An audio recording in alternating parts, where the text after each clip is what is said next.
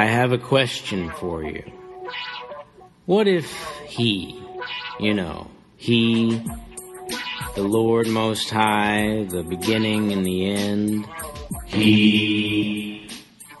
what if he asks you for an hour, for a day, your weekend, your spring break, your summer vacation, for your cell phone, your television, your computer, your Wi-Fi, hi-fi, multimedia, web-driven MP3 playing high-definition entertainment gaming system? $10. Your car, your morning cup of coffee, that bowl of ice cream you eat every night. What if he asks for your job, your business you built from the ground up, your financial security, your social life, your social standing, your friends, your spouse, your significant other, your kids, your happy home, your reputation, your need for affirmation, your future, your dreams, your habits, that grudge, those hurts you hold so dear, those regrets that haunt your nights, your desire for control, your mouth, your heart, your passions, the rest of your life. What if he asks?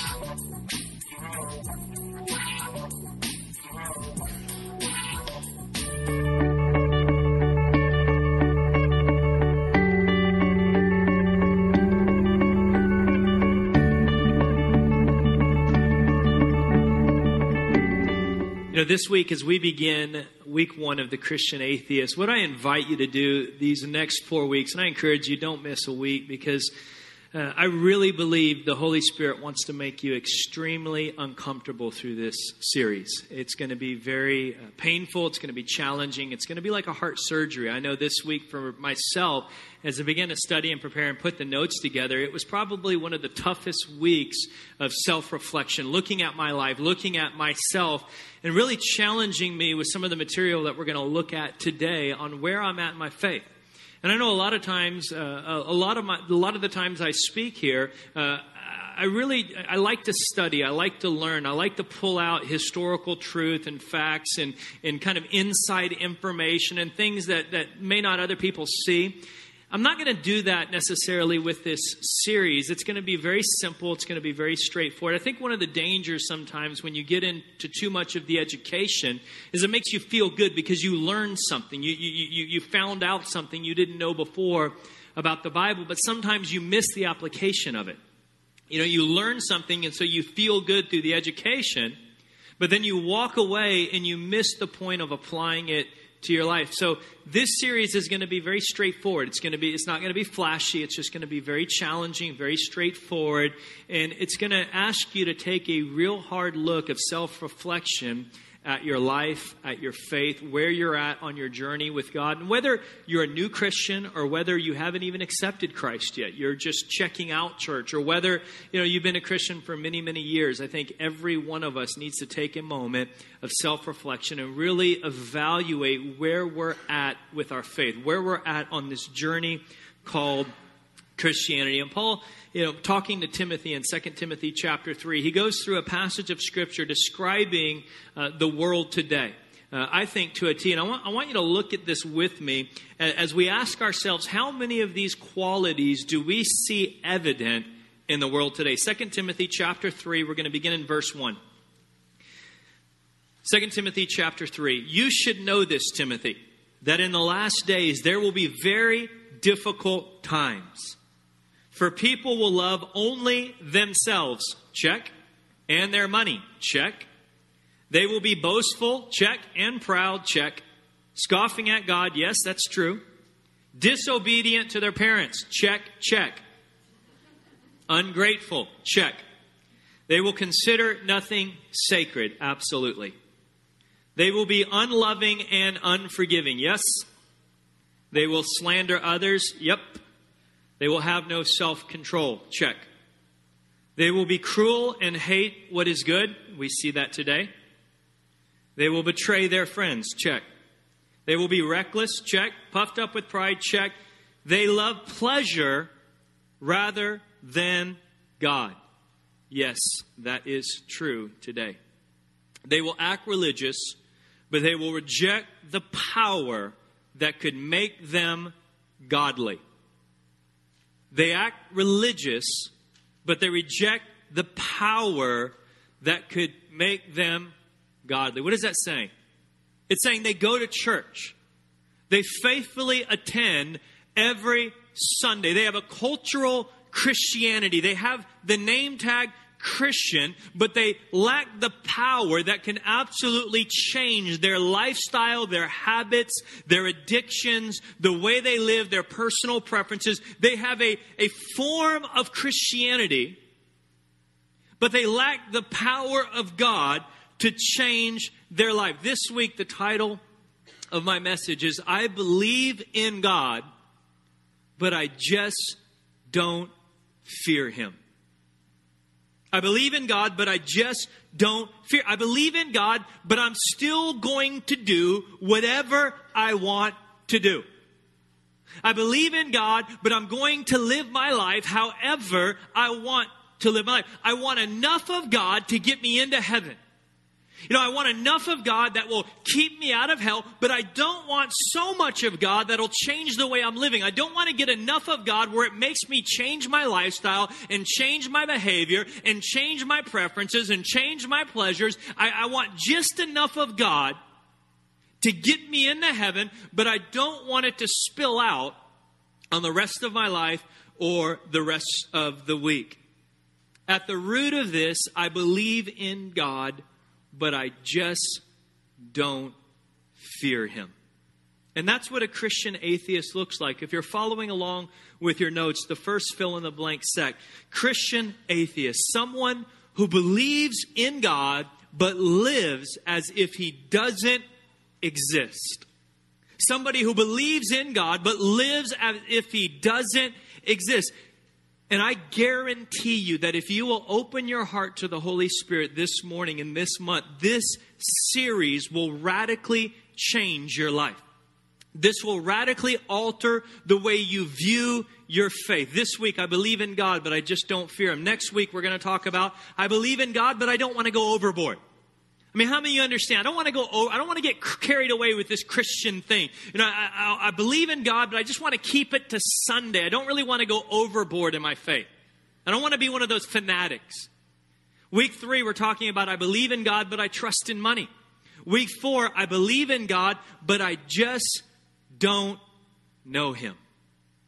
But today, I believe in God, but I don't fear Him. And that's the reality, unfortunately, where many of us live today. I believe in God, but I just don't fear Him. You know what one of my favorite things in Las Vegas is? I know a lot of people love Las Vegas because they love the gambling and they love the shows and they love all of that.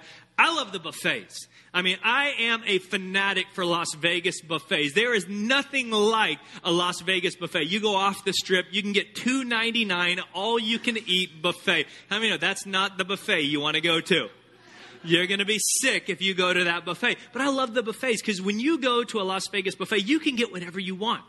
And guess what? You don't have to get anything you don't want. You can go down the line and you can skip the vegetables and skip the salads and you can go right to bacon and eggs and steak and tacos and pizza and you can get as much as you want.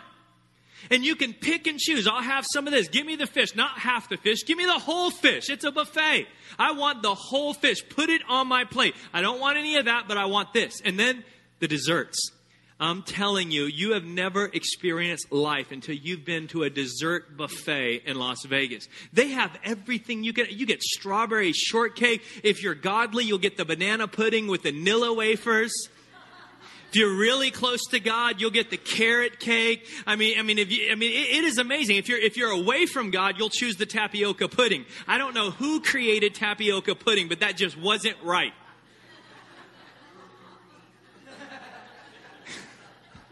And even worse, whoever invented green Jell-O with rice, they will stand before God in the worst sort of way one day. Green Jell-O and rice, that is not a dessert. That is not, buffet, Las Vegas buffet. And you know what? Unfortunately, many of us live a buffet-style Christianity. We pick and choose the parts of the Bible that feel good to us. We pick and choose the parts of the Bible that kind of fit in with our preferences and fit in with our desires and fit in with our pleasures. And then we just skip right over the parts that don't really, the parts that we don't like, the parts that, I want a double portion of God's grace. I love God's grace, but don't give me any discipline. I want some of that prosperity there where God's going to give me good health and prosper me, but don't ask me to be generous. I want God's love over here. Give me 2 scoops of God's love, but don't give me any of the hard work or going the extra mile or having to actually sacrifice my personal desires or preferences. We pick and choose what we like. Buffet style Christianity. I believe in God, but I just don't fear Him.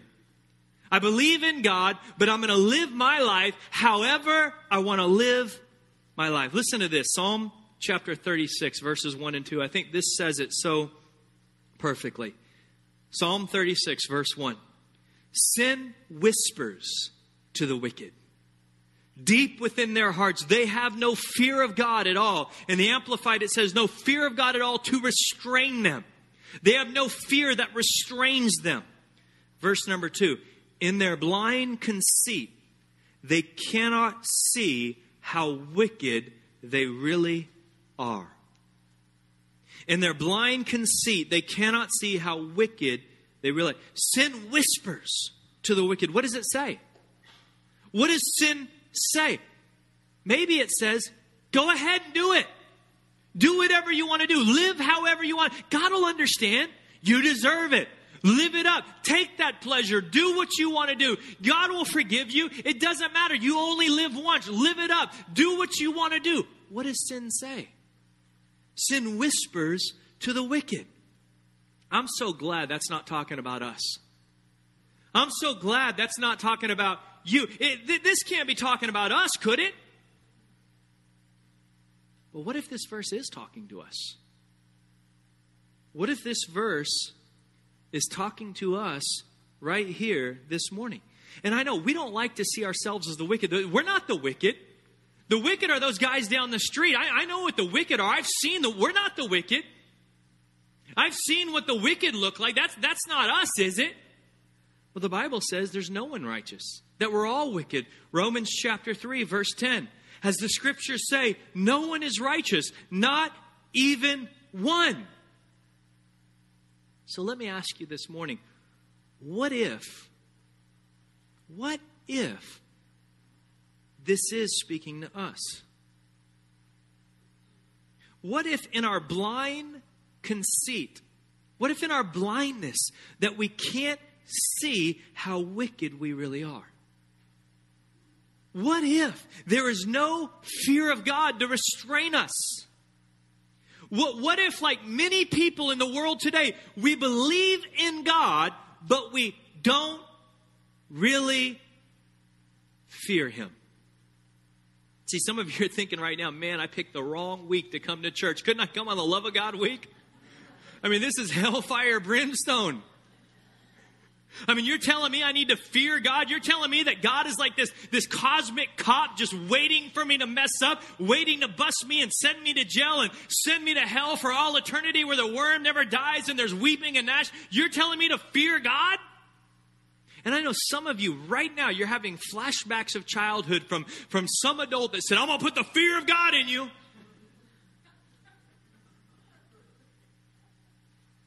But see, you're completely missing what the fear of God is. The fear of God is not afraid of God. Afraid of God and fear of God are two separate things. God does not want you to be afraid of Him. God wants you to fear Him. It is a reverent awe. It is looking at how awesome and holy and amazing He is. The fear of God is to be completely overcome by God's goodness, completely overcome by His love and His awesomeness and His amazingness. In fact, in the Old Testament, when you study out the fear of God, it's the same thing in the New Testament as being Spirit-filled. See, when the New Testament talks about living by the Spirit or being Spirit-filled, it's the same thing as the Old Testament talking about fearing God. Why? Because to fear God means you are overcome by God. Well, what does it mean to be Spirit-filled? It means to be overcome by God. It means the same thing. It is a reverent awe. It is sitting back, understanding how absolutely amazing and loving and awesome and holy and incredible this God is. That the God who created the universe, the God that hung every star individually in the sky, wants to know you. He wants to have a relationship with you. He wants to be your friend. He wants to love you. He wants to help you. That's incredible. That's amazing. See, kids have an incredible sense of amazement. I think kids get God better than anybody. I was wrestling with my son the other day, and he looks at me and says, "I'm going to make you die." And I'm like, whoa, Asher, that's not a good word. I said, that's not good. And he looks at me and he goes, confused, and says, "But Dad, didn't Jesus die?" He just like gets it. We were talking the other day, and he was talking, I always tell him that Jesus lives inside of you. And the other day we were playing, he goes, "I wish Jesus would come out of my tummy so he could play with me." I mean, they just get things so differently. I remember a story of a little girl in Texas during a thunderstorm. Every time the lightning would flash, she would run to the window and smile. And she kept doing this over and over. And her mom was like, "What are you doing?" Because every time the lightning would flash outside, she'd run to the window and smile. And she says, "I think God's trying to take a picture of me." See, kids get the amazingness of God. Kids get the wow factor. This God is so awesome and so loving and so holy and so wonderful and so incredible. And He wants to know me. You ever been around somebody where the closer you get to the person, the better it is? Like the more you get to know him, the more amazing they are as a person. You ever met somebody like, see, it just gets better and better. See, the more you get to know God, the more you get to see God's character and God's nature and God's goodness, the better it gets. The closer you get to Him, the more in awe you become.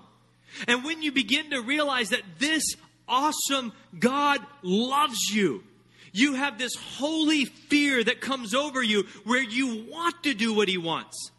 You don't have this religious fear or this religious afraid of God where you're afraid if you don't do right, He's going to punish you and strike you down. You have this holy fear that you want to please Him. You want to serve Him. You want to love Him.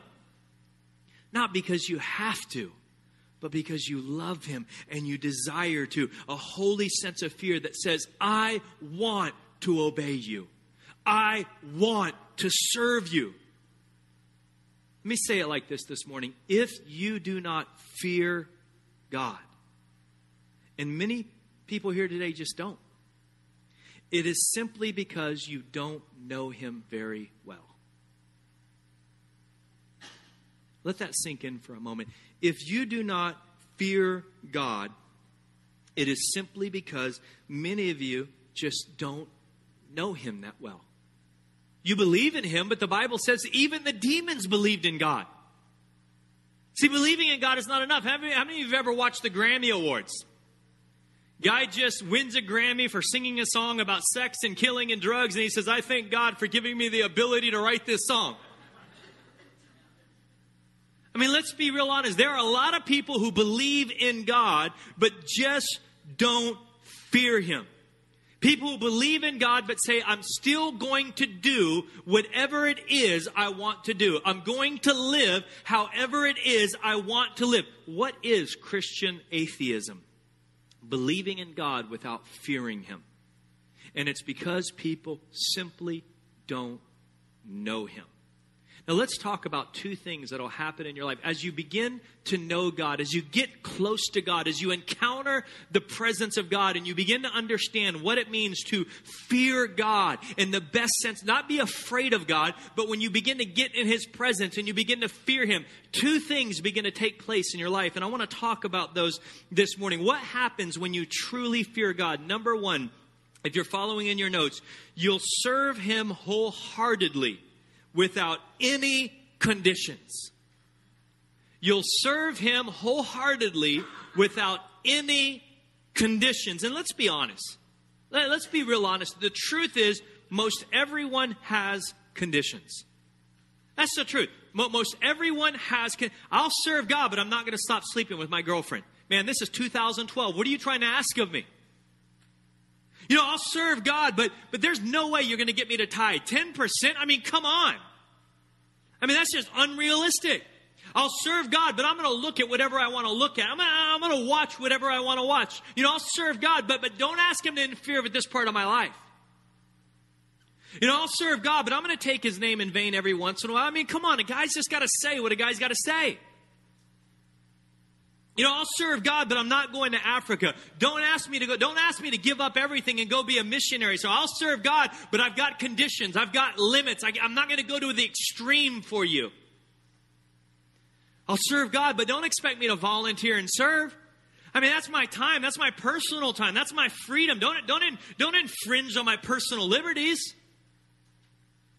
I'll serve God, but I've got conditions. I've got conditions.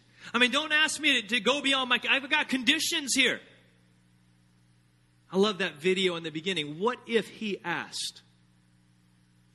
What if He asked? Is there anything in your life this morning that you couldn't give up if He asked? You know, I think of a young mom in our church. She's married to a Marine. He's on deployment, 2 young kids, and, you know, they don't get paid a whole lot of money. And so there's many months where it's a struggle financially to get through the month. And she wrote me a letter recently and talked about how being at Coastline has really helped her encounter God and get to know God in a way that she's never known Him. And really what she's saying is she's learned how to fear God. And she began to write how when she first heard the message of tithing, it was like, there's just no way. I mean, if you look at our finances, there's no way. I mean, we can barely get through the month the way it is. And you're asking 10%, we will not make it through the month. But as she got to know God, she realized she had to serve Him without condition. So she said, okay, I'll do it. I'll do it. I don't know what's going to happen. It's scary. It's a step of faith, but I'll do it. And she wrote to me, she said, the last few months since I've started tithing, you cannot imagine the miracles that have been taking place, how God has provided, how God has taken care of us. We haven't had to struggle. It's just not been the same. And then she came to me the other day, so excited. Is that Chastity? This is the young mom right there. She came to me the other day and she said, Pastor, you're not going to believe this. There was this stroller I wanted, and I know I didn't need it. We couldn't afford it. It was just a desire of my heart. Our budget was like $100, and this stroller was like $600, and I just knew that it's just unrealistic, but I just really wanted it. She goes, well, I got on Craigslist, and I found a lady selling the stroller that I wanted. Only used it twice. It was brand new, and it was selling it for what our budget was. Not only is God taking care of our needs, but He's giving me the desires of my heart. And I thought, how awesome is it to serve a God that is so personal, would help a young mom get the stroller she desired. That's a personal God. That's a God that wants to be your friend, that wants to be personal with you, that wants to know you. We're not talking about this faraway being that's waiting to strike you down every time you mess up. We're talking about fearing a God that loves you, that wants to be personal, that wants to bless you, that wants to know you, that wants to help you, serving Him without conditions. See, when you truly fear Him, you will obey Him without any conditions. See, when you get to know how good He is, you'll obey Him without any conditions. There's an amazing Bible story in Genesis 22 about a father that was asked to literally sacrifice the life of his son. Now, let's be real honest. That ain't going to happen today. I mean, let's just be real honest this morning. If God asks anyone, that just isn't, now God, you've crossed the line. God, I'll give you this, but God, you have now crossed, I mean, including myself. I don't know if I could do this. I don't know if I could do that. I mean, my own son, I mean, come on, God. I mean, you're asking a little too much. And this young man, Abraham, actually wasn't a young man, he was an older man, was willing to take his only son, obey God, and sacrifice him. And God stopped him. And fortunately, since Christ, God would never ask something like that of today. But the principle, what if he did? What if he did? Would you be willing to give God everything? Would you be willing to not hold anything back? Genesis 22, don't lay a hand on the boy, the angel said. Do not hurt him in any way. For now I know that you truly fear God. Now I know that you truly fear God. You have not withheld from me even your son, your only son. Let me explain this. The greatest visible evidence of the fear of God is obedience to God. The greatest visible evidence, the number one predictor of whether or not you have experienced the presence of God, whether or not you truly fear God, is your obedience to God. Will you serve him without any conditions? That's what the fear of God is all about. But see, we have a generation of these cultural Christians where being a Christian is like being a part of a country club or living in a certain neighborhood. It's not a faith of the heart. It's just a club that you join of these false converts, that we practice this buffet-style Christianity where we pick and choose the parts of the Bible we want to believe, the parts that are easy, the parts that fit into our lifestyle, but we don't really fear him. John chapter 14, verse 15 says, if you love me, obey my commandments. Serve him without any conditions. You know, let's just talk a little bit about what drives people to God. Let's be, if we look at our world today, we look at where we live today, we live in a very consumeristic mindset of people. You know, we live, what's in it for me? What's the value? What am I going to get back in return? And so we have many people today that say, God, if you can fix my life, then I'll give you a chance. God, if you can make it better, then perhaps I will serve you. God, if you can help my marriage, then I'll give you some time. God, if you can help my finances, then I'll give a little bit back to you. God, if you can do this for me, then I might be benevolent enough to serve you. God, fix my life. God, help my grandmother. God, help my football team, which is one of the funniest prayers. I mean, have you ever found yourself praying for your favorite sports team? I did the other day watching the U.S. versus Brazil. I'm sitting here praying that we'll come back and win this game. And I know there's people in Brazil praying that they'll win. And God's up in heaven saying, who do I choose? God, if you fix my life and if you make it better, then I might be benevolent enough to give you something back in return. I mean, let's be honest. Is that not where most people live today? See, the reality is when you really encounter God, when you really get to know God, when you really learn how to fear God, instead of fixing your life, God oftentimes will ruin your life in the best sort of way. And many of you know exactly what I'm talking about. When you truly fear God, number 2, you'll be forever ruined.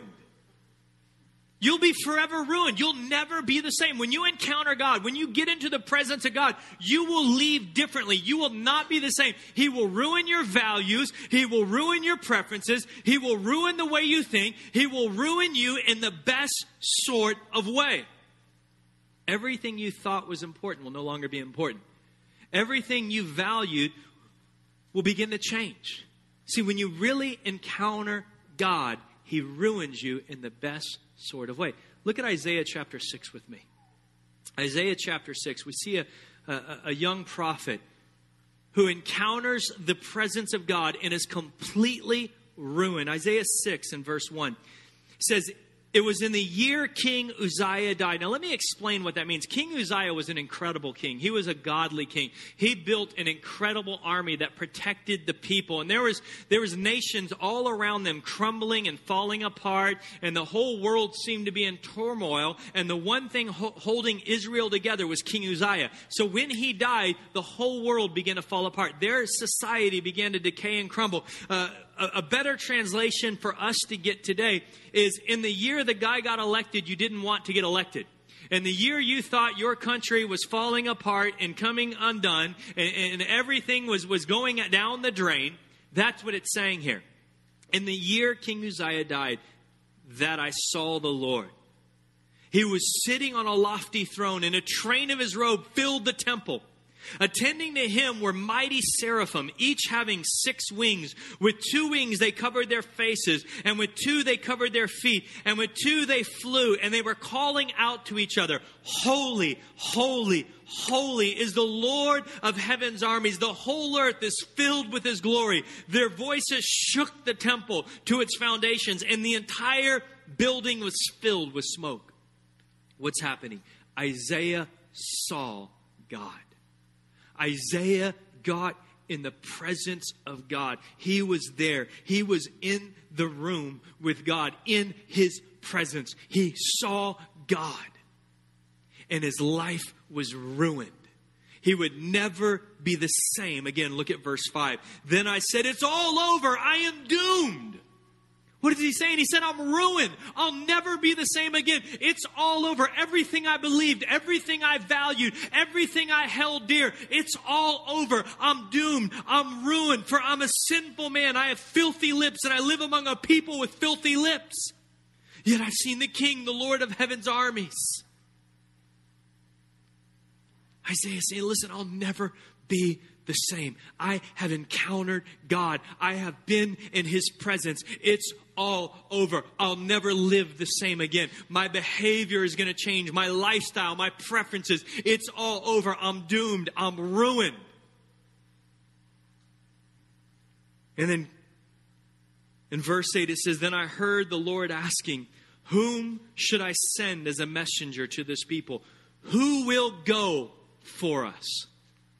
Notice how Isaiah doesn't say, well, tell me about the pension plan, Lord. Tell me about the salary. Tell me what the pay is going to be like. What are the benefits? I need to know a little before I commit to doing this. Let me check my schedule, God. Let me see what I have going on. And before I commit, God, I need to see what's going on in my life.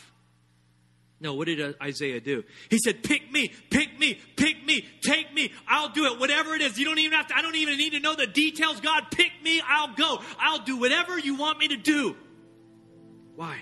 Because his life was ruined. It'd never be the same. He encountered the presence of God, and he would never leave the same again. My fear as your pastor is that there's many people today that have not been ruined yet. That's one of my fears. There's many people sitting here today who you have not allowed God to ruin your life in the best sort of way, to ruin your values, to ruin the way you think, to ruin your lifestyle. And you know what keeps me up at night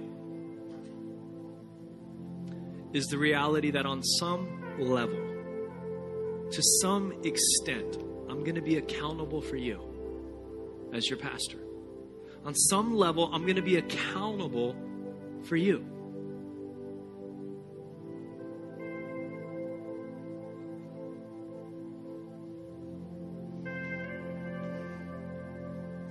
And you can't experience God. You can't get in God's presence. You can't get an encounter with God without fearing him that ruins you to the point of obedience without any conditions. That brings you to a point where you'll never be the same again.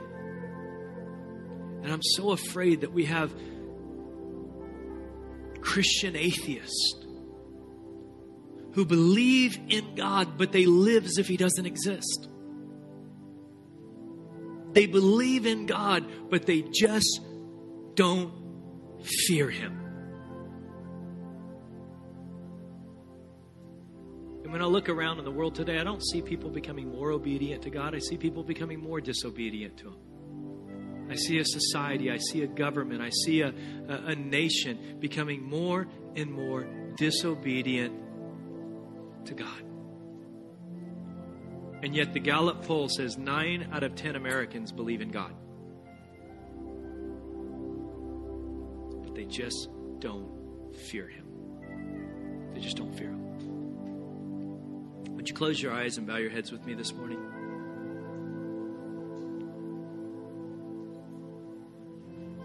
Before we go any further, with every eye closed and every head bowed, I want you to take a long, hard look at yourself. I want you to take a moment and truly reflect. Do you have conditions on your faith? Do you fear God to the point that you would do anything without conditions? Have you been ruined in the best sort of way? Do you fear Him to the point that you know His love, that you know His grace, that you know how awesome He is and how personal He is and how much He wants to know you and love you and bless you? Do you fear Him like that? To the point where you experience His goodness to such a degree that you just want to abandon all for Him. You just want to surrender to serve Him because you know He is so good and so awesome. Have you been ruined? And before we close, first, I want to ask anybody that is here this morning that has never made a decision to put God first in your life.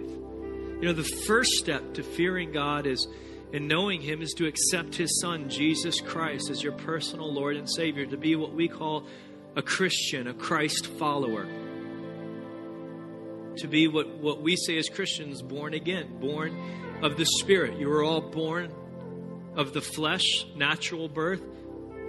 Now we want you to have a supernatural birth, a birth in the Spirit, by accepting Jesus Christ. So let me ask, if there's anyone here today who, if you took an honest look at yourself, God is not first in your life. You are not following Christ. He's not first. He's not number one. And you honestly today don't know the condition of your soul. If a tragic accident occurred and you stood before God, you really don't know where you would spend eternity. You're not confident. You're not convinced. I want to give you an opportunity to make a decision today where you can know beyond a shadow of a doubt that you are right with God. God has already chosen you. God has chosen everyone. But the only people that receive His salvation are the ones that choose Him back. So I'm going to give you an opportunity this morning to choose God, to put Him first, to make a decision for Him today. If that's you, with every eye closed and every head bowed, I want to say a prayer for you. Will you raise your hand right now? Raise your hand. Thank you. Thank you. Thank you. Thank you. Thank you. Thank you. Thank you. All over the room. Thank you. Thank you. Put your hands down. What I want to do now is lead you in a very simple prayer of putting God first. The first part of the prayer is I want you to give God an invitation to be first in your life. So right now, in your own words to yourself, I want you to invite God to take first place in your life. Invite God to be your Lord and your Savior right now in your own words.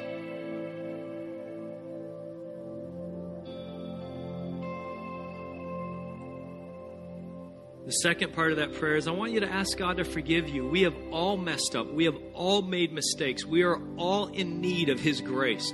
So in your own words, in your own way, ask God to forgive you. You know what for. Ask Him to forgive you right now.